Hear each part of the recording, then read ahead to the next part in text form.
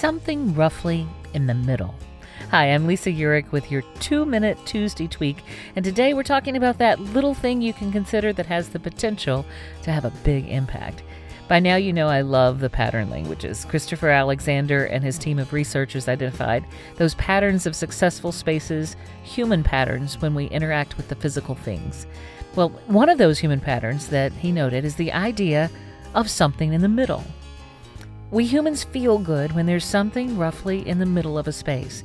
It feels like the focal point and seems to align with our natural inclinations and desires. So the question for you today as a bookseller is, what's in your middle?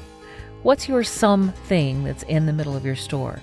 It could be a special display, a couple of chairs with a chessboard, a special rug with a gathering space, a beautiful table with a display, or really anything else special to you. Or some stores have a tree or some other edifice.